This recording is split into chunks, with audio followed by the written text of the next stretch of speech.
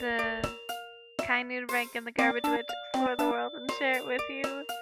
Episode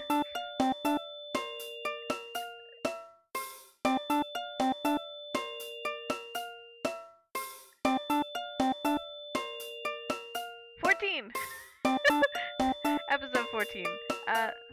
Sometimes your past self says the things that you really need to hear right now, and that was the case with this episode. It was just kind of like, remember, this too shall pass.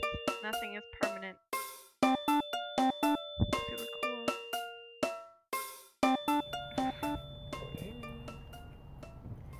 Welcome to the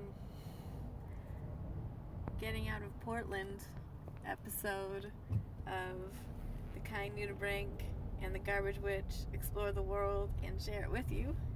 Welcome. That's the Garbage Witch. We might be a little sadder than regular podcasts, although I feel like every podcast is sad now because we're apart. Yeah. So, this most recent podcast is going to talk about where to go on vacation when you haven't seen each other in 2 months. Mm-hmm. Where not to go? Where not to go. Fair. Totally fair. So, our last podcast was in Vancouver, BC. Highly recommend that for a vacation, unless you go to the same haircut place that I did and you get a terrible haircut. But other than that, it was a great vacation. Agreed? Mm-hmm. Yeah. Had a full downstairs area of a bed and breakfast. It was like Airbnb. Yeah, Airbnb. There was no breakfast to be found in that place. No. But it was wonderful. It was like really centrally located, and it was the guy who looked after it. He was nice. Yeah. And he had a friendly dog. It was cool. So the Garbage Witch and I have been apart. We drove across the country, if you've been listening to this podcast, in July. And I arrived in Canada in July. And I've been doing some stuff, which is exciting, since we saw each other in Vancouver. Yeah. The Garbage Witch isn't as excited as I am about it because they're still here. Yeah, exactly. But I found a venue for our cafe, art shop, performance space, gathering place for outsiders and weirdos. Mm-hmm. And I get the keys on December the 1st. Today is October something. It is October something. You don't say October something. It's like probably 3 weeks from Halloween, right? I think so, yeah. Or 2 weeks from Halloween. It's probably October 16th. Is it October 16th? Probably. We're just driving out of Portland right now, passing the Eat Now at Hooters sign.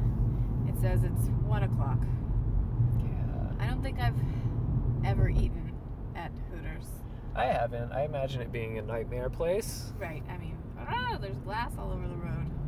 That's how I imagine Hooters too. Just glass on the floors. Right. Screaming. The whole concept of it is a little worrisome. But I don't really want to talk about it. Yeah. So our venue and shop we intend to open it in May of 2019. And it's going to be called Ephemeroptera. I want to say it again. Ephemeroptera. For the people in the back. Ephemeroptera, it's a word that we came across. I can't remember exactly why we came across it. Was it that we were looking up mayflies? Maybe. I don't know. It was just, we have text documents on my phone, just random stray thoughts and ideas and words. A lot of them are names for things that eventually we want to have. Yeah. Or things in the movie that we're writing. Because there were other candidate names before. Right. We did have other candidate names, and there was one, and I was really settled on it, and then something happened, which I'm not going to talk about because it makes me sad, and we decided not to go with that name. But then I asked the Garbage Witch for access because they have our sort of memory of weird things that we've thought of in their phone. Yeah, that was among them. Yeah. Ephemeroptera. And it was almost exactly perfect. Almost exactly perfect. Which is how I like to roll. Yeah. And Ephemeroptera, I think it's really important to me because I come from northern Manitoba, and the Ephemeroptera is another name for the fish fly or mayfly, which is this tiny, delicate creature that lasts but a day, sometimes a little more than a day. And I remember seeing like just giant tornadoes of them on the lakes when we would go fishing. And sometimes if you go too near them, they would just land on you like delicate little fairies. But I like that they are temporary creatures. Yeah, I don't have much experience with them. I don't even know if I've seen one for sure. Do they exist in Las Vegas? Do they exist here? Or, I mean, there in Seattle? I don't think so, because I think they are not a saltwater creature. Oh. Right? So they're a lake creature, or a river creature. So they hatch, and then they're just... swarm is too scary a word for what they do. They don't swarm. They just... In cloud? Yeah, in cloud. They lift up, and it's just like they're everywhere. But they're so delicate and so gentle. And their wings are like little fairy wings, and their bodies are just tiny, little, like, almost like tissue paper thin. Yeah, they're beautiful anyway. And the whole idea, like the word ephemera means temporary, and optera means winged. So like their name is winged temporariness, I think is beautiful, because the whole idea behind our venue is that everything is temporary, and that you should enjoy it while it lasts. Don't you think? I guess so. It was never made explicit like that.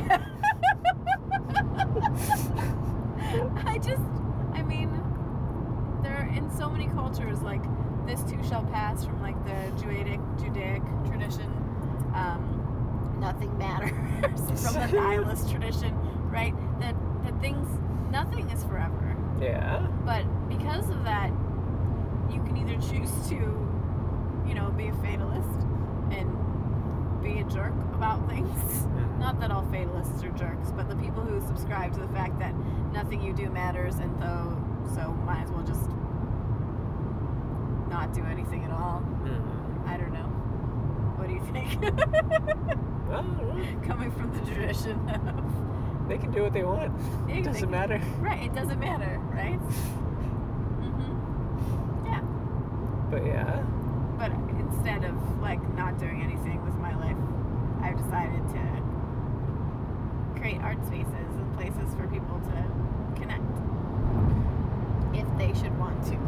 I think Ephemeroptera sounds like a spirit dinosaur. Totally like a spirit Or dinosaur. yeah, ghostly, otherworldly dinosaur. Right.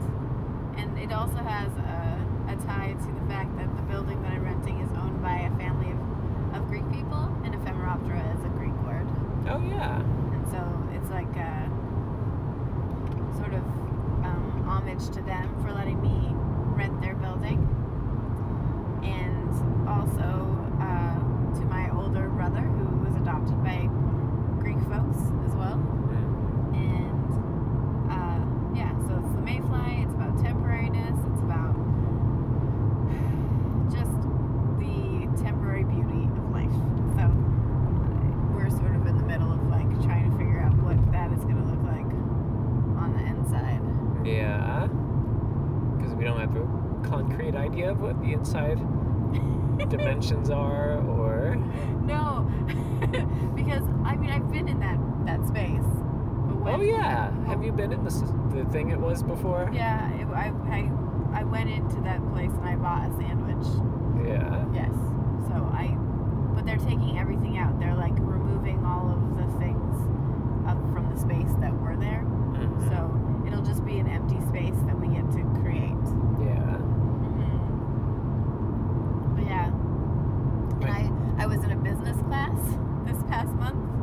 I was selected out of who knows how many candidates to take part in a business plan boot camp that this woman, Karen, invented. And there were 13 of us, which is one of my favorite lucky numbers.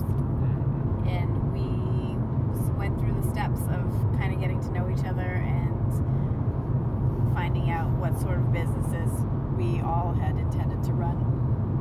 And it was really helpful. And also it built like this small community of 13 really passionate entrepreneurs. And we were technically supposed to be competing for $5,000 in grant money. But about a week ago, I sent them a message and said, I would rather that one of my cohort members gets the $5,000. I don't want to compete with them. I think I got what I needed out of the business course already. And I'm also really intending to start this business without the $5,000. And I don't like... It was also very narrow use. Right, exactly. Yeah. And timetable. And the timetable was really short, and you need to use it for marketing or tools. And our business is going to be a little bit larger than the rest of the businesses. Like they were all pretty much home-based businesses, really cool ones, or one person like sole proprietorships.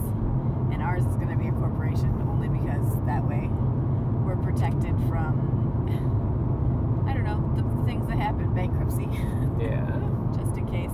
And the intention is to run this venue, shop, art, cafe, space, gathering place for weirdos for 5 years. So that it's also ephemeral. Yeah. So that you support it now. And apparently that's not what a business is. Like businesses are supposed to last forever. And I don't think that I have that in me. I'm not a forever person. Yeah. Like, they don't, first of all, last forever. I mean, some do. Because McDonald's has been around for a long, long, long time. But yeah. I don't want this to be like what is it called? The chain reaction thing. Franchising. Oh, that. Like, I don't want it to be a franchise. I want it to be like a weird, special place that people can come visit. Yeah. And it's defined by its uniqueness, not by its, like, ability to move beyond this one place, this one town. So, yeah. So that's on our plate in the future. I just have to get the Garbage Witch to Canada. Yeah. Which is a huge hurdle. As we discussed previously, Canada is a meritocracy, and its merits aren't actually merit-based. It's like classist. Yeah. So if you don't have money or a university degree, then it seems very much like people aren't welcome. And that sucks. It does. I spoke with a lawyer and learned that Canada does not recognize work experience Right. equivalency to education. So, It's ridiculous. yeah. Because you've been working for 14 years for the same company. No? Yeah, 14 for the same company, Yeah. and then another 2 or 3 elsewhere. Right. And you've learned so much. Like, probably more than you would learn in a university degree. I would imagine so. Like, I work with people who have, like, master's degrees and... Right. And you're in the same job title as they are. Yeah, Yeah. but Canada doesn't go for that. So bizarre. Yeah. So they have their point system. Right. I lost points, a whole lot of points for that, and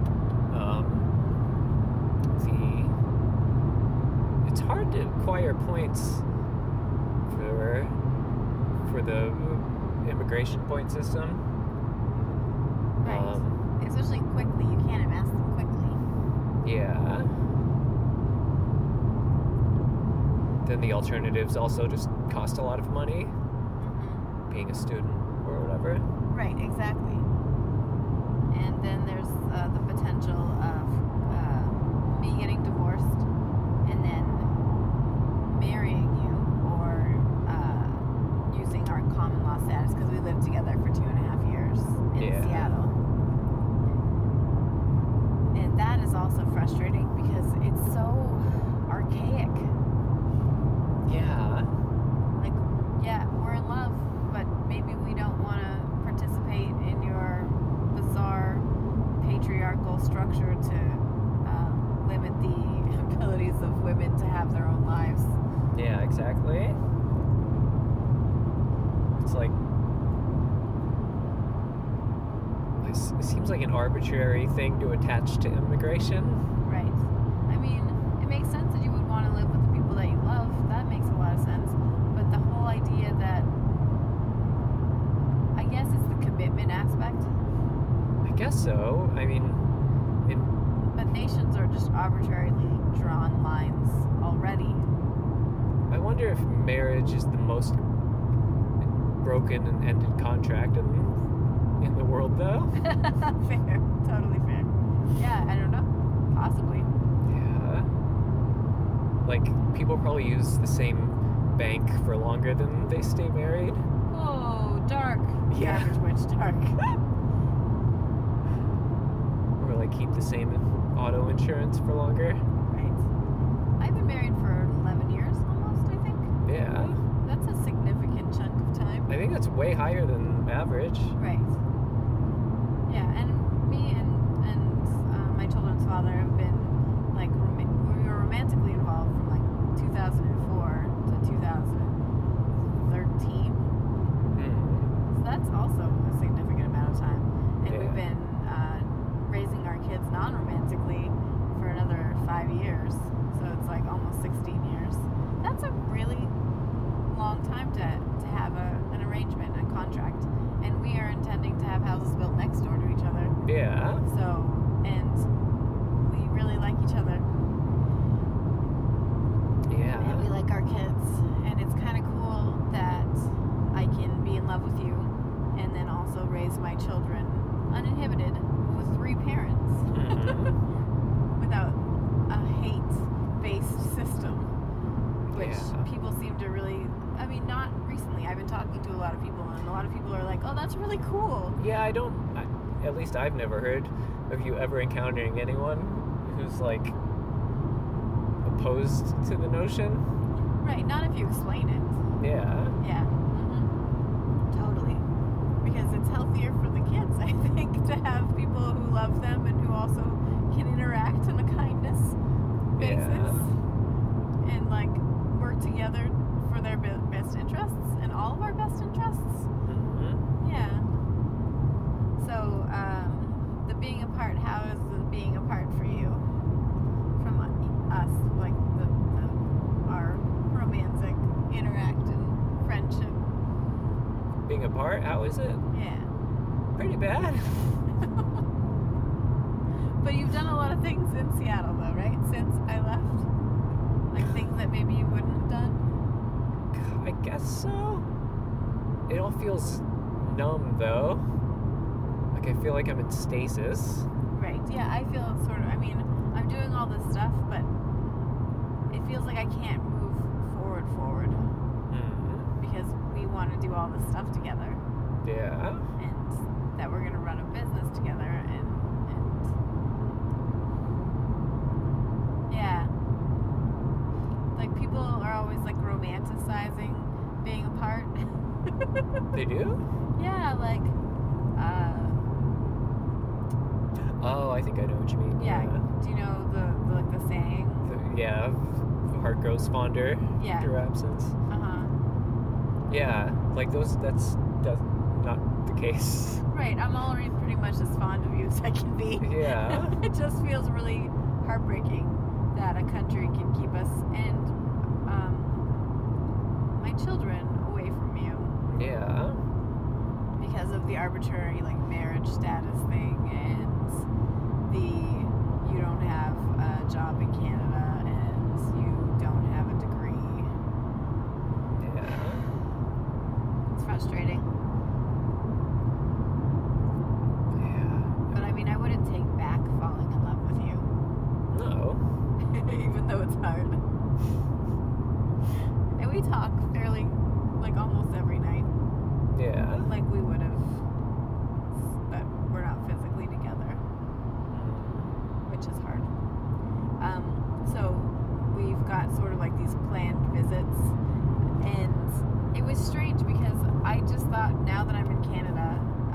could travel the way that a Canadian does, but because I still have access to a green card, I imagine it's a hard job. I want to give that person the benefit of the doubt that it's difficult and that people are probably more argumentative there than they are anywhere else. But the customs individual at the U.S. gate, when I was coming in, was like, you have to have this, you have to apply to come in. And I'm like, what? I'm just going on vacation. And he was like, yeah, but you are a green card holder, so technically you're a permanent resident of the United States of America. And I was like, why do I have to apply? And he was like, don't ask why, this is just how it is. And I'm like, okay. Yeah. It's scary. It's really scary to think that we can't just travel freely anymore. And it feels, you can kind of feel the structure that's changed permeating everything. Yeah, the immigration lawyer I talked to said that with the U.S. getting more stringent and brutal with their immigration policies, that Right. Canada and all the other countries are reciprocating. Exactly, and then it's like Romeo and Juliet. Like our parents are fighting, Yeah. and that we have nothing to do with that. Yeah. Like that it's Canada and the U.S. are not on good terms, and so it's gross to go back and forth. But there's no other way for us to see each other. Yeah.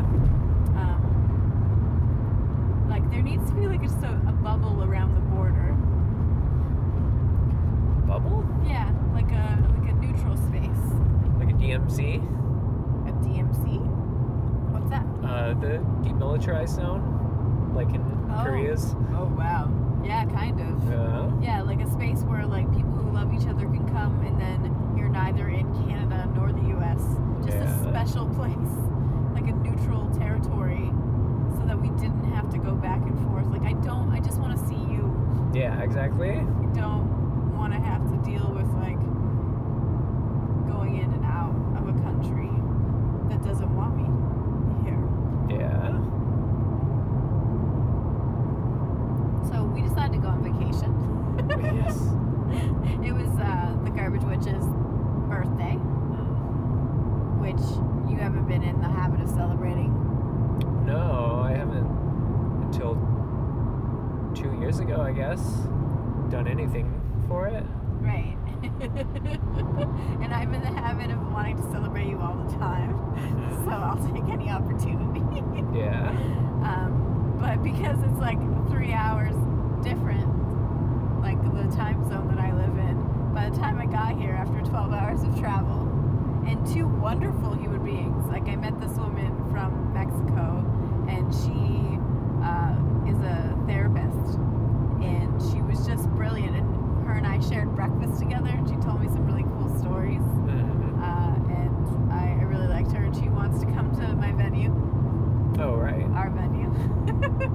And do a workshop on like coping tools for anxiety, and she was really cool. And then on the plane I met another gentleman, and I think gentle is the appropriate term because he and I got into some really interesting conversations about like Me Too and the way that society is set up to make all of us not succeed and hurt each other all the time.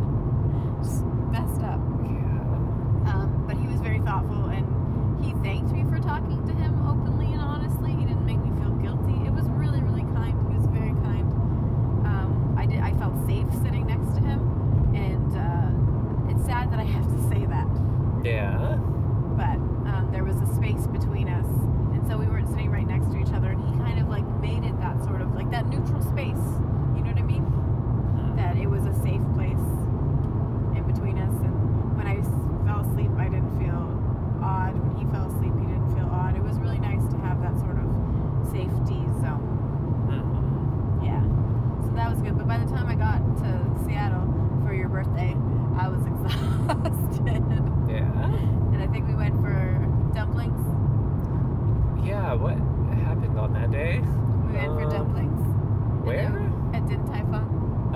that's right.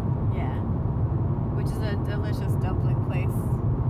It's just like a warehouse factory of dumplings. Yeah. And you look through the window and people are making dumplings at a very rapid pace. They're wonderful and delicious. But it's almost always so packed that you can't get in. But we went there and then we went back to your place. And I think I fell asleep almost immediately. I believe so, yeah. Even though it was like 9:30. Yeah. For you, 12:30? Right, for me it was like past midnight, and then the next morning you had considered going to Bellingham, which is a place that we really love. Yeah, why didn't we? I don't remember. There's no soap store there anymore. We'd already done it a bunch of times. Yeah, true. I think we'd kind of really exhausted Bellingham. Yeah, I don't know. Yeah, we didn't have any plans. We changed our mind while driving. Yeah, we were like, let's go to Portland, because Portland was one of our fun places that we would go. We went for my birthday a couple of years ago, and it was magical. Right after we met, remember? Yeah. We met in May 2016, and then my birthday's in June, and we had, I think, one of my very favorite vacations ever. It was ridiculous. It was so wonderful. Yeah. And then, so I was like, let's go to Portland. And then on the way to Portland, I don't know, maybe I sensed that it wasn't going to be magical. Oh, I remember. Yeah. We went to Portland because I was just looking at what was going on in places. Yeah. There was a night market. There was a night market. Which, and we like markets and we like night. Yeah, the phrase night market sounds enticing and magical. Mysterious. Yeah. Totally. So, but it was happening 2 days, so we thought when we were driving, we were looking up different places we could stay, and there was not a lot of places in Portland to stay that would be like interesting. Yeah, as we were driving to Portland, trying to figure out where we were going to stay, and then thought we could stay in a small town outside of Portland. Right, totally. We were looking for small towns outside of Portland. We looked through lists that are designed for the bourgeoisie. The bourgeoisie. Yeah. Yes, which I don't think we're the bourgeoisie. It was like where you can hike and drink wine. Oh yeah. We don't do either really. I like walking in the forest, but as soon as you call it hiking, I lose my interest for it. I'm pro other people who hike. I'm pro other people who drink wine, but it's just not us. I only lurk in the woods. You do not lurk in the woods. And wander. But hiking, that's so good. Yeah. So I think about an hour into our trip to Portland, it was really like there was a lot of traffic and slowing down, and then we decided to go to Astoria. Yeah, I think, was there some other place we were going to go before that? Vancouver, Washington. Oh yeah. But then Astoria, it's close to my heart because I love the movie Goonies. I'd recently encouraged my children to watch it. I didn't realize how the culture of 80s children are very like foul-mouthed and obsessed with dating. Huh, really? 80s culture? Yeah. So the Goonies, it's a magical movie about this group of kids who their house is going to be torn down to sort of like make way for rich people to live there. Oh. Yeah, and that's the sort of undercurrent of it. And then their parents are away for the day, and there's this gang in town that just murdered someone or something, and hijinks ensue and danger, and they're looking for a treasure. So all of the kids' houses are getting I think they taken? live in the same neighborhood. Oh. Yeah, they're like in a lower rent neighborhood. Yeah. And they're trying to buy these houses from the people, and the people don't want to move because there's no place for them. Oh. Yeah. And so these kids go on a magical adventure to find the treasure so they can make enough money to keep their houses. Which is kind of a sad thing, right? Yeah, I had no idea that's what it was about. Yeah. And so they go, and then they meet the bad gang of people, and they also meet pirates that are dead, and they end up on this magical, like, weird treasure map hunt and lots of booby traps. It's a really good movie. I liked it a lot when I was a kid, and my kids liked it a lot. And so we went to Astoria, which is where it was filmed. We didn't actually do any Goonies related stuff, though. No, I didn't. I've never seen it, obviously. Mm-hmm. And I didn't notice any Goonie things going on in the town. Right, and I mean, it's like how many years later? 40 years later or something like that? Yeah. Maybe 30? I don't know. But we did check out the downtown, which was like a nice small downtown. We went for a meal. I had a bagel with smoked salmon, lox. It was really good. And I think the smoked salmon was made in town. I don't remember where that was. What was it called? 14th Street Diner or something like that? What did it look like? You would walk in the door, and then there's a long bar. Remember, there was a person with a T-shirt that said, Oh, yeah, now I remember all of it. "Hex the patriarchy." I knew you would as soon as I mentioned the person. There was a person sitting on a chair near us, and their shirt said "Hex the patriarchy." And the garbage witch leaned over and said, "I really kind of want to tell that person that I love their shirt." And it's odd. It's odd to be able to approach a person and say something like that. Yeah.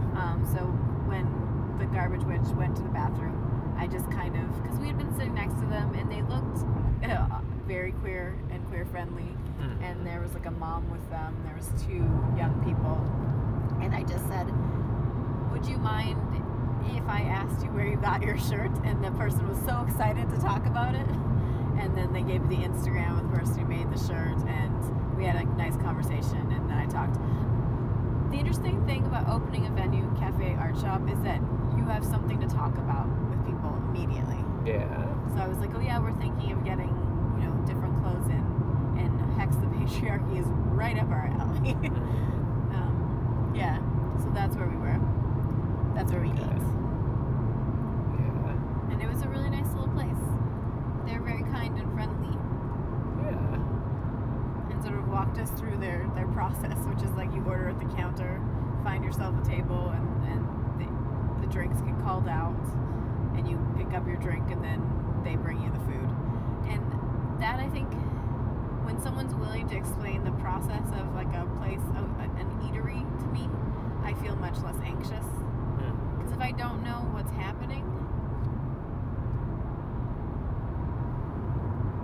I feel like unwelcome. Which is another thing about our venue, is that I want when people walk in the door to know exactly what to do. Yeah. Like an intentional space thing. Like that you just walk in and you're like, oh, if I want coffee, I go to the left. If I want to check out art, I go to the right. I don't know why. And then if I want to go to the venue, I go walk through the back. That there's like, it's clear. And if it's not clear to you, that there's someone who's so friendly and so welcoming and can see that you need a little help, and they'll help you. Yeah.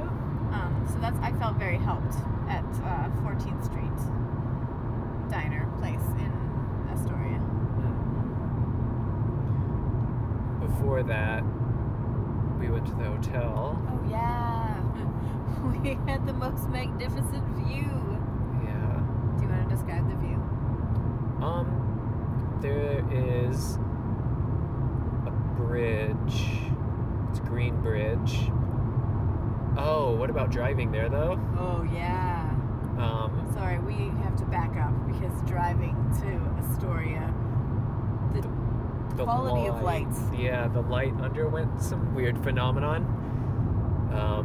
And you saw one of those clouds. Yeah, there was a strange soft light, as if it was deliberately It was like driving in a painting. It was, yeah.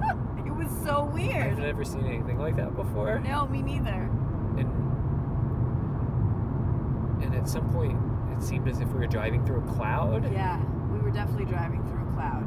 But I've driven in the mountains and I've driven through clouds before, and this had a different effect.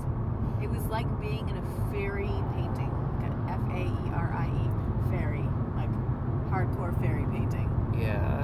And then You know how in older movies they would have matte painting backgrounds Yeah. and maybe like a miniature set, Totally. and if it were a fantasy-based thing, it would have that soft white lighting where everything takes on a little bit of a pastel, bleached out quality. Yes. That was what the light was doing to reality. Right. It was so weird. Yeah. Yeah. We kept on remarking on it, and then you saw the iridescent cloud, Yeah. which is an actual cloud thing that you researched the other. Yeah, like a couple weeks ago, we discovered iridescent clouds. Because you're right now obsessed with iridescence. And always. Always, But I'm permitting it to take over my actions at the grocery store. The garbage witch has iridescent scissors, an iridescent tape dispenser, iridescent cup. And then wherever I am and I see something iridescent, I take a picture of it for them. Yeah. Stapler too. Yeah, stapler. Oh yeah, that stapler is beautiful. Yeah. Yeah, there's something about iridescence that's just innately magical. It's also my friend Casey's favorite word, one of them. And so, I don't know, iridescence, yeah. And the cloud iridescence, it's not iridescent in the way that like a material usually is. It's more rainbowy. It's Right. like full spectrum iridescence, but not like when you see iridescence used for an artistic purpose or in a product or something, it's often shifting between a few colors Right. in a rotation. So like as you rotate something, you'll slowly pass through like a blue to a pink To a whatever. yellow. Yeah. But the rainbows, Gold, silver. the color spectrum is spread out through the cloud, Yeah. but So when still you shift, shimmering. yeah. Yeah. But it changes the color depending. And then like, yeah. And there's like a weird rippling effect in the cloud. It was very strange. I only saw it out of the periphery of my vision, which makes me so sad. Yeah. It's the problem with being the driver, I think, is that you don't get to focus on all the things that you would like to focus on. Mhm. But yeah, so that happened. So we felt like we were already driving into like a magical place. Yeah. And then we arrived and we stayed at the Holiday Inn Express, which normally, yeah, it's a good hotel. It's not particularly stunning, but when we got into the room, we realized we saw the bridge. The bridge was like right over our room. Yeah, it's a giant Steel, I bridge. think, steel bridge. Yeah. Yeah, it looks like one of like if you ever see it. Have you ever seen a train bridge? Yeah. It looked like a giant train bridge, but for cars. And it was going all the way across to another like part of the island, but it was so long. Yeah. Giant in the sense that it was long. It was giant. It was relatively reasonable height, I guess. Yeah, it was significant. It was higher off of the ground than usual. Yeah, Like, it was a majestic bridge, and we didn't actually get to go on it, yeah. but we got to sleep under it almost. Yeah. And then we got to see the tiny spark of the sunset, which is like a red, thin line between the clouds and the ocean. Yeah, it created a strip of glowing red. Yeah, it was beautiful. And then we fell asleep there that night. Oh, And beneath the bridge was the train or trolley tracks. the trolley tracks and like the interesting like wood that's sticking out of the Yeah. water. I think that must have been for like old ships to dock. Yeah, I don't know if like it's something you tie to or if there used to be a dock there that got taken off. Right. I think it's It's iconic posts. though because there was a big photograph of that exact spot Yeah. in Portland on a window of a photo store, which is funny because we had just stayed there and I was like, that's Astoria. It's so weird. Yeah, but yeah, Astoria was beautiful. Yeah. And then we watched a show. Oh right. What On was Netflix? it called? I think it's the Curious Creations of Christine McDowell or something. Yeah. Yeah, I was so excited to watch it. I occasionally, sorry, there are 42s in our path, so One on the clock and one on an exit. exactly the same moment. If anyone has listened to this podcast, you probably have heard me talk about 42 and that sort of magic. Weird. But yeah, it's 142 and the exit is also 42. So Matt, the Garbage Witch, was just pointing it out. And it's very hard for me to keep my train of thought. Show. So this show, Facebook advertised it to me, and it looked so cool. It's puppets, it's dark baking, witchery, like magic, the Curious Creations of Christine something or other. And we watched it. I don't know, I think I'm nostalgifying it already. Oh, yeah? Yeah, because it was so bad, it was good almost. And maybe you're not there yet. But, so it's this woman who lives in this very scary house.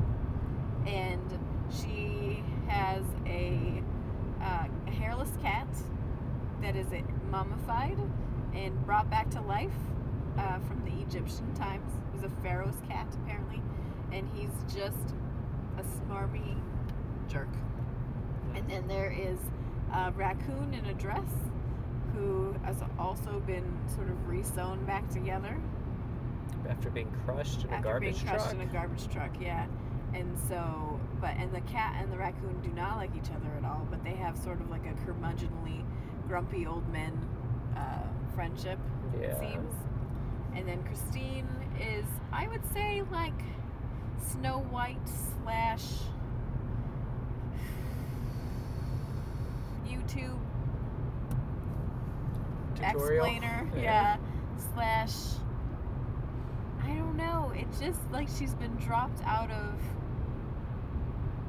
some sort of ebook into this Edward Scissorhandsian Tim Burton environment, and she's kind and thoughtful. Some sort of werewolfian creature shows up at some point, and she gives it a room, and the other two revenant animals are planning a murder plot or something. It's 24 minutes of like, what is happening to my life right now? And then she like explains how to bake these creations. So she's making Or it goes through what it would be like if someone explained it. Right, totally. It's like, yeah, it's not really a baking show or a puppet show. It's like a pretending. Someone had to make an example of what a baking and puppet show might look like. Yeah, totally. Maybe it's just because it was the pilot. Maybe. But she made an edible bone. Oh, right, out of white chocolate. White chocolate, yeah. Pretzels. And pretzels, yes. And sculpting material, and then she would flatten it with the back of her nail, and I'm like, I don't want to eat that anymore, Christine. Yeah. Like, are we actually eating that? And she would just feed it to the puppets. Like, she did eat it at one point. She also made this giant monster house. Oh, yeah. It would have taken like 8 days to complete. I don't know. There was no way that she made that monster house. Yeah, I don't know. I have no idea. And then it collapsed, and then she'd made another one. Yeah, so, but I recommend, podcast listeners, that you watch it and then email us at hoursunknown@gmail.com, because I want to know what your feelings are on it. I think I might like it. Even though I really didn't.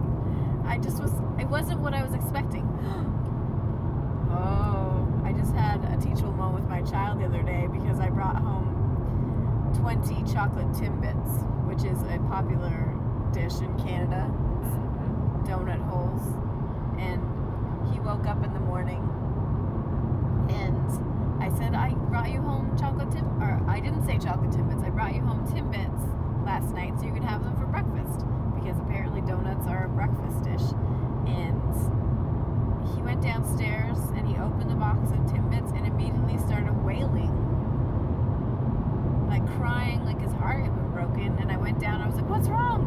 And he was like, you didn't get any cruller Timbits. And a honey cruller is like a light, fluffy, airy, egg-based donut. It's not even a donut.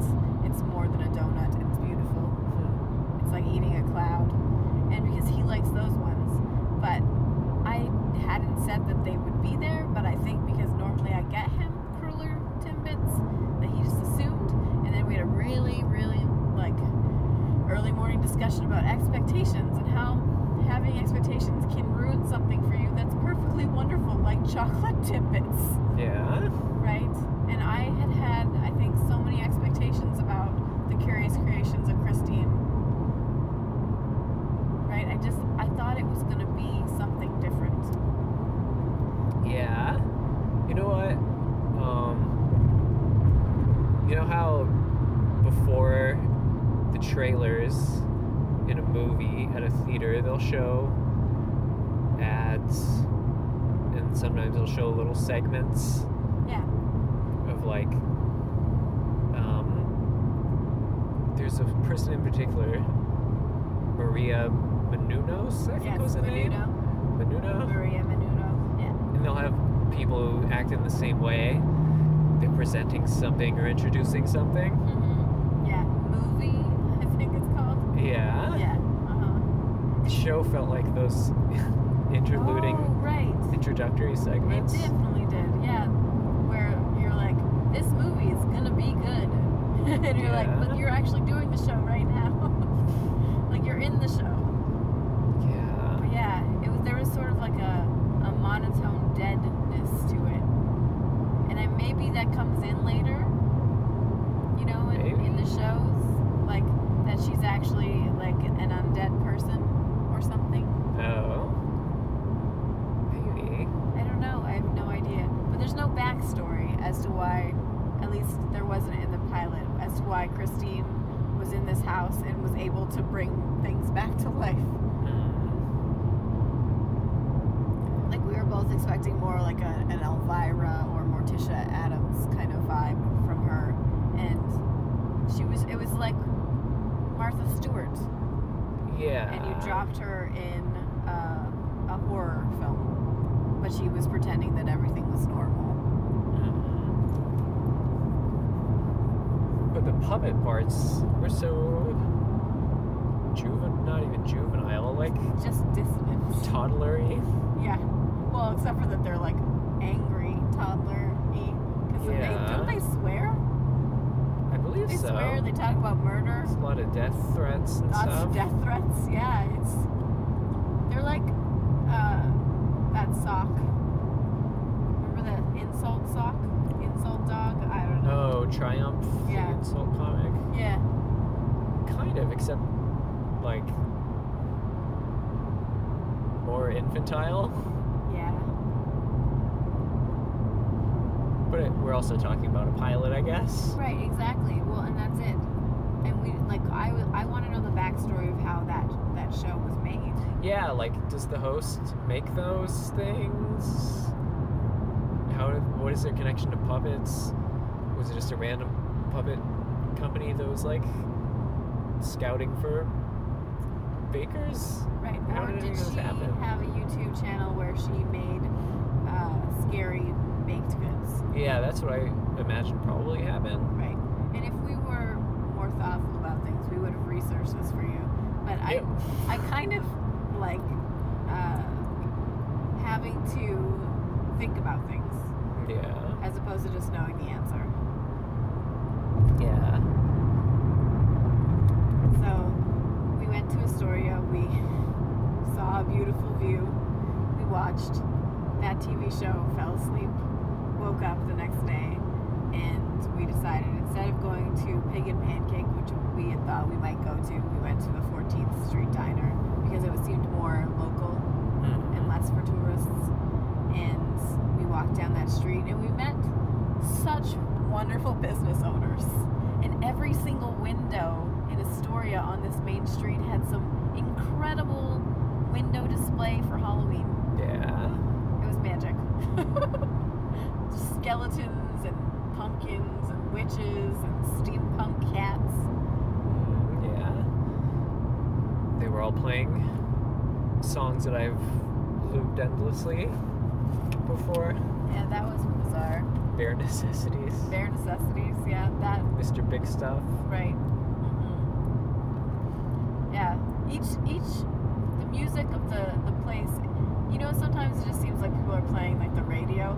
Like, it wasn't like that. Every single shop had sort of its own very meticulously created environment. Yeah. From the music to the placement of the goods to the shopkeeper. We met this man named David. He owned his own place. It started with an F. It was really, really cool. I forgot what it was called. Was it like Flibbert? No, or something? Fruffles or Fruffle, yeah, I think that was something. And he was just so welcoming. And he showed us a few things that we might be interested in that he seemed very excited about. Like, that he was legitimately excited about the tea thing or the chopper. He was like, "Do you cook?" And then showed us a bunch of strange gadgets. Yeah. And then I found one of those old school egg beaters where It's a crank. It's a crank, yeah. And it's beautiful, and that's what I ended up buying in Astoria for myself, this egg beater, because, yeah, from David's store. And then he gave us some great ideas for our business. As soon as we said we're starting a business in Canada, he was like, "Let me help."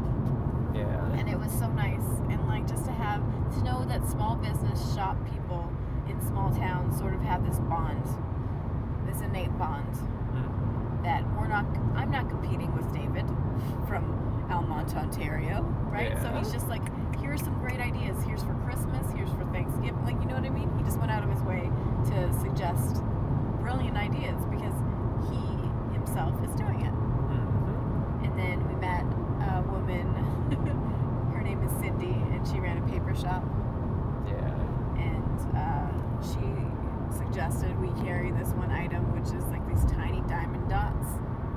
Yeah, there's like wax that adheres little diamonds to a picture. Right. And they're different colors. You arrange them in the shape of an image that's already. Yeah, it's like, I think, remember when they used to put on jean jackets, like those diamonds? Bejeweling or whatever? Bejeweling. It's like Yeah. bejeweling, but like a painting that you just tiny little wand, you dip it in the wax, you dip it with the diamond, you put it exactly on like a paint by numbers thing, but it's so little. Yeah. And there was a giant snowman one, and I was drawn to it immediately because my littlest child was obsessed with snowmen. And she was like, "Yeah, no, there's starter packs." So I bought 3 starter packs, and then she suggested for our shop that we should bring them in. And she had a table at the back where you could like do it. She had crafting nights, and we intend to have crafting space. It's sort of available at all times. You come in, you buy something to craft with, and you can just craft right then and there, so that you have a reason to like sit with your coffee. Yeah. Which I don't think I've ever seen anything like that before. I mean, I've been to pop-up crafting events held in cafes, but I don't think that the cafe itself has offered it. Yeah, You know exactly. what I mean? So I think that's kind of interesting. So yeah, so that was cool. And then she was also just so willing to share like her thoughts on like how to run a business in a small town. And we were on the same wavelength where it's like, I don't want to compete with any of the people in my small town. I just want to compliment COMPLEMENT, as well as say nice things, but compliment all the places on the street so that I'm not taking business from them, but instead cooperating and building a town that's exciting to visit. Yeah, and Astoria felt exciting to visit. Yeah. What was your favorite place?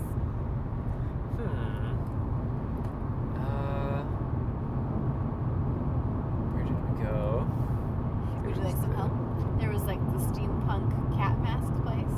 Oh yeah, with a bunch of charms and jewels and such. And affordable masks. Yeah.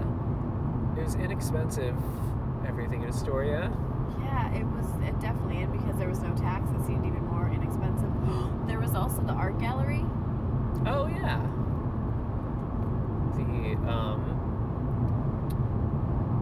They had lots of... Oh, yeah, in the display window, there was some kind of mechanical fish. Right, that's what Drew was saying. It was a found material mechanical fish, and it was kind of spinning it, and my phone had died. Yeah, and it was animate. It was like an automaton. Mm-hmm. It would move back and forth, Right. opening its mouth. And we had to go in because you couldn't get the video of it through the glare. You wanted video, but there was too much glare on the window outside. Totally. And then there was a card immediately. It was evident that it was like a local place, like that all the art in there was locally made. Yeah, exactly. And it was giant. It was like room after room, really cool, weird art. They had more space. There looked like there was an upstairs that was blocked off, and there was another room blocked off with curtains. Yeah, it was a magnificent art gallery. And like, there was so many things that I was interested in. And there were like small shows all over the place. And there was a curtain space that I was really curious about, but it was obviously blocked off for a reason. And I picked up a card, and the woman who was on duty, she's in her 70s, she was on the phone talking to, I guess, the owner. And she gave me like a very friendly, like 1 minute finger. And then when she saw the card that I chose, she was like, ah! She was obviously excited about that I'd chosen this card because it was like a local artist had done this card. And she eventually got off the phone. And she was like, hey, are you going to be here tonight? Yeah. Because they were opening a show. That was the Behind the Curtains show. Yeah, that was like the first thing they said to us, right? Yeah. I think she was so excited about that show. Yeah. Like, she was so excited about the show that she was like, if you're not going to be here tonight, how about I give you a sneak peek? It was so cool. And it went back, and it was this wood screen printing art by these two women who've been doing art forever, and it was so bright. And there was this sort of like hanging chimes, screen printed art in the middle, and then this small room, enclosed space with their art all over the walls. And she was just like, stay in here and enjoy it. And just said, don't go down that way because you might break the display. Yeah. Yeah, that was strange. It was just so welcoming, like that she could see that we loved art. Yeah. And that we were excited about it. And she had owned her own art galleries her entire life, right? Yeah. Which was really cool. And then now she just started painting, and she's looking for a space that she can rent in the forest so she can just paint. And that, like, the idea of being able to support people, we just saw there's like weird metal structures that we see every time, and every time we see them, it's sort of magnificent. There's like a giant they're like wireframe orbs held on thick posts. They're like 3 or 4 stories high. Yeah. One of them is a diamond wireframe shape. They're all rusted metal. Right, they're right near exit 63 on the way from Portland to Seattle. Yeah. You can go check them out.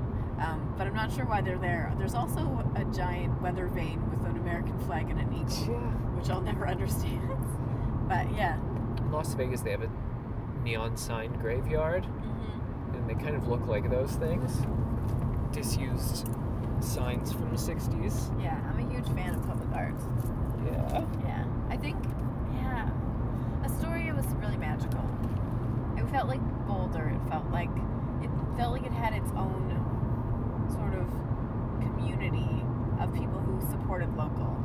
Like every shop on there, it didn't feel like people were just buying things from all over the place. It felt like that whole street was full of like local art and local books and local hats. It did, yeah. So that was really cool. And that's sort of what I want our shop to be, is hyper local and like weird stuff from around the Ottawa Valley and region, like Ontario in Canada, I guess.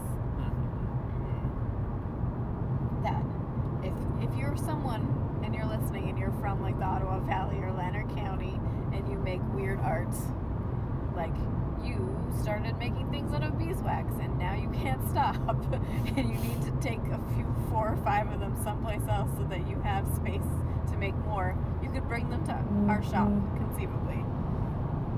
Yeah. So yeah, Astoria was beautiful, and I kind of wish that we'd spent both days there. Yeah, after that we drove to Portland. Yeah, we did. We drove to Portland. And I think I described it as like going to a town 20 years into the future after an economic collapse. Yeah, it did feel, well, especially because I love Portland so much, and it was always my like sort of safe haven. Like when I needed a friendly vacation, because Seattle's not known for being particularly friendly. It's like a reticent, beautiful kind of place where people have moved there because they like the quiet anonymity and the being away from people. Like that there was an osmosis between Portland and Seattle, and Portland got the friendly weirdos, and Seattle got the slightly more introverted humans who were like, I just want to be left alone most of the time. And when they go out, they're wonderful. You know what I mean? But they prefer to not be bothered by another human. And Portland are like the golden retrievers of, at least they used to be, where like I could be walking down any street and someone would high five me. Like that actually happened in downtown Portland, where a guy just raised his hand and was like high five, and I was like high five. In Portland, I was invited to play a dice game on the side of a building, and it wasn't scary. And they even gave me money to play, and I won, and they were like, here's the money. Like that's the kind of place, right? That's a real thing that happened to me in Portland. It just, people would smile at you in the streets, and it just feels like all of the magic has been sucked out of it. And maybe it was just a bad weekend for Portland. Maybe, I don't know. It was a beautiful day when we got there. It was gorgeous. And we went to this candy store that's my favorite candy store, probably in the world, Candy Babel. And I was looking, because it's almost Halloween, and she carries these witch's fingers that are very delicious, that I like wait all year. One year she gave me a package when I walked in. Like she had put one aside for me and gave it to me. And she's an incredible, just wonderful weirdo shop owner. And when we walked in, her staff barely even looked up, and almost all the jars were empty. Yeah. Like there wasn't Halloween candy. There was like 2 kinds of candy corn and some black licorice, and that's it. And even those are nearly empty jars. Right, yeah. And it said on the outside, new candy coming soon. But we driven all the way from Astoria to this candy shop, and it wasn't. Yeah. And then I looked on their website, but it hadn't been updated since 2017. And I looked on the Facebook page. Yeah. And it said big news coming next week. And that post was 2 weeks ago. 2 weeks ago, yeah. It's sad because I love that shop. And then usually I'm like all about Northeast Alberta, like the Arts District. And I was really excited to go down to all of my favorite shops. And I was slowed down to park. I pressed my brake 3 times. I had my signal on. And there was a person driving behind me, and they weren't slowing down. And then they had to swerve around me because they weren't paying attention. And then they had 2 women in the car just looked at me like it was my fault. And I'm like, that's not a Portland thing to do. Yeah. Like that street, usually people stop for pedestrians no matter where they are. Like you slow down on that street. And this car just nearly hit me, and I already was feeling a little bit sad because of the Candy Babel thing. And then I decided not to get out and check out my favorite shop, and we just drove past all, and it just looked like also the quality of light was grayer. Yeah, but it was bright. Too bright. Too bright. And also gray. Right, a bright gray. Like, and it just, I don't know. No one seemed friendly the way that they used to seem friendly. And I wonder if it's the political atmosphere that is weighing on everybody. Maybe. I don't know. So, because 2 years into this government is a long time for people. And if you don't feel safe going outside, or I don't know. So we decided to stay at the inn at Northrop Station, and it's a Gucci place. It's bright colors, and even that didn't seem as friendly as normal. Yeah.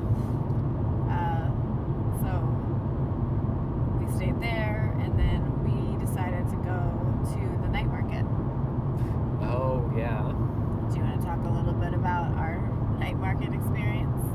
I imagined it was going to be several blocks, both long and wide, relatively wide open space. Right. With like tents, market tents. Yeah, we thought it was going to be more an outdoor thing. Maybe like dim, atmospheric, Christmas lighty kind of thing. For sure, totally, I can see. Maybe some soft, weird music. Yeah, and people wandering. Yeah. And like supporting local artists, and food vendors and stuff. Yeah, and then it was opposite of all of those things. Right. Yeah. So we had to take a lift there. Well, I'm glad we took a lift there because it seemed like a lot to get there. Yeah. And it was just one singular city block in this industrial area shut down. Yeah, they had one street, the block of one street, and then like a warehouse or something. Yes, warehouse, definitely warehouse. And there were too many people. Like they let too many people in. Yeah. It was like you couldn't. It was being 5'1" in that space. I could barely breathe because of all the bodies pushing together, and you couldn't actually stop and talk to any of the art people, or even the lines for all the food were just really long. Yeah. If you couldn't stop because everyone everywhere is trying to move. Right. Yeah. Except for the upstairs, but then there was nothing really upstairs. Yeah. There were like 5 or 6 kiosks upstairs. And they did have like a limited amount of people who were allowed upstairs, so that was kind of cool. Yeah. But I feel like they didn't do a very good job of maintaining like how many people could be in this very limited space. Yeah. And there was security. It was like security checking people's IDs if you wanted to drink or not drink. We don't drink, so you just could walk in. Also the fact that they made put a point on the drinking, made it feel like a drinking event, an event at which drinking is the point. Right, yeah, totally fair. And I think that attracted people who were into that idea. Right, like it's an Oktoberfest for arts. Yeah, because there was a lot of just people drunk and loud people. Yeah. I found one tiny space in the back corner of the warehouse where there was a woman selling her mugs, and I was just drawn to her because there was no one at her booth. Yeah. And it was a little bit like, say, a house set back from the road. Like there was enough space that you could go into her little vending spot and like not feel like a part of the chaos. And so I was just, it was like a person who just found a lifeboat. I just like went in there and I wanted to buy something from her immediately because I was just like, thank you for letting me be in your space. And I found a pink iridescent mug for the garbage bitch, and I bought it immediately and just gave it to them. Happy birthday. Here's a mug that reminds us of the chaos of the night market in Portland. Yeah. And how we survived. Yeah. We got out. They're also blasting music that like had nothing to it. Yeah. It was the kind of music you would play at like if some characterless town had a like a spring festival Yeah. with free beer. Right, and I'm not saying that this isn't for everybody. Like, there is definitely a kind of person who probably was enjoying that environment, Yeah. right? Just, it definitely, the Garbage Witch and I were not into it. No. And I think what I like about our partnership is that if we're not into something, we bail. Yeah. Like, that I don't feel like I have to stay someplace because we drove all the way to Portland for this night market. That we get to make our adventure. Yeah, and that expectation sometimes can like cause a significant amount of disappointment. But I don't think I was disappointed as much as surprised.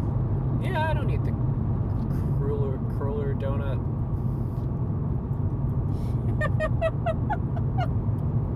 You don't need there to be a cruller donut to enjoy Yeah. the box of Timbits. Exactly. Yeah. No, well, and I think that's what is so relaxing about traveling with you is that you don't, even when you do have expectations, you are self-aware. Yeah. I think only ever once were you sad that something didn't happen Yeah. because you were like, it was our anniversary or something, Mhm. and then we did a show or something, Yeah. and you would just It want was to go walk. trying to make up with somebody at a thing. What? I don't want to divulge names or anything. I don't know. Someone is trying to make out with someone? No, make up. Oh, make up with someone. I don't remember any of this. Oh. But anyway. We'll talk about that after the podcast. You can remind me what happened that year. But for the most part, like, our whole relationship is built on like going places and being like, yep, no, not for us, and then finding ways to do something interesting with the time that we've gained from not wasting it on things that are not for us, Mm-hmm. which is so cool. Oh, I'm starting to get sad, Garbage Witch. Yeah. We're 147 kilometers, because my phone's back into kilometers because of Canada, away from Seattle. My flight takes off at 10:35. I have to be at the airport around 8. Mm-hmm. Yeah. So we have 6 hours approximately until we part ways. Mm-hmm. Meanwhile, you're going to be in Ottawa for Halloween, and the kids are so excited, and you're going to be a witch again. Was my littlest child surprised that you were going to be a witch again? I don't think so. No, they were like, that makes sense. Yeah. And my eldest child is going to be Hermione, and my youngest child's going to be a Pumpkinhead. Yeah. And then I don't know what I'm going to be. I was a wizard last year because of the soap wizardry, Yeah. but I like a relaxed costume. Like, I'm not a cosplayer. I do appreciate a good cosplay, though.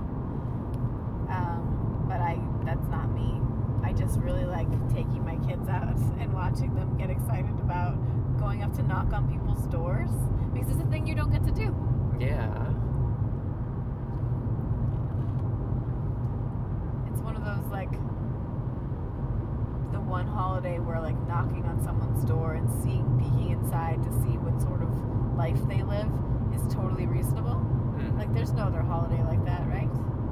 Not really. Yeah. And Unless you do caroling. Oh, yeah, caroling, I guess. Maybe we'll carol this year. But I feel like Halloween, like, it's all good. It's like candy and community and interactions. Go ahead, car. Drive. You need to speed up a little bit. There you go. Sorry, it's just letting someone in to the exit. Yeah, it's a beautiful holiday, and it is generally at a very nice time of year. In Seattle, it's rainy. In Ottawa and surrounding regions, I'm not sure. I don't remember. I know that it's cold around Halloween, but it's not winter, where I'm from, up north. October 31st, you have your costume already. You're going to be, a detective or a fortune teller, and you have this, like, whimsical, like, flimsy costume.